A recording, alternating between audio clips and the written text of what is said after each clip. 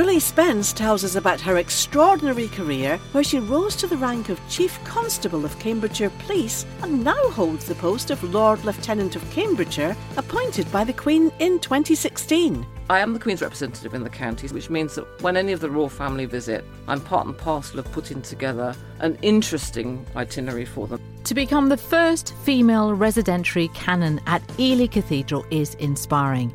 And what about the fact that Reverend Dr. Victoria Johnson has a doctorate in biochemistry? I suppose people are taken aback because I'm a young woman that I'm in a position like this. Did you know that no women were allowed to work in UK Antarctic research stations until 1986? Morgan Sieg has a fascination for the Antarctic and gives an amazing description of her time at McMurdo Station and her investigations into women who work in the Antarctic. Their experiences in the Antarctic were by and large some of the best experiences of their lives. Listen on Cambridge 105 Radio this Saturday at 2 and listen to more interviews on our website womenmakingwaves.co.uk.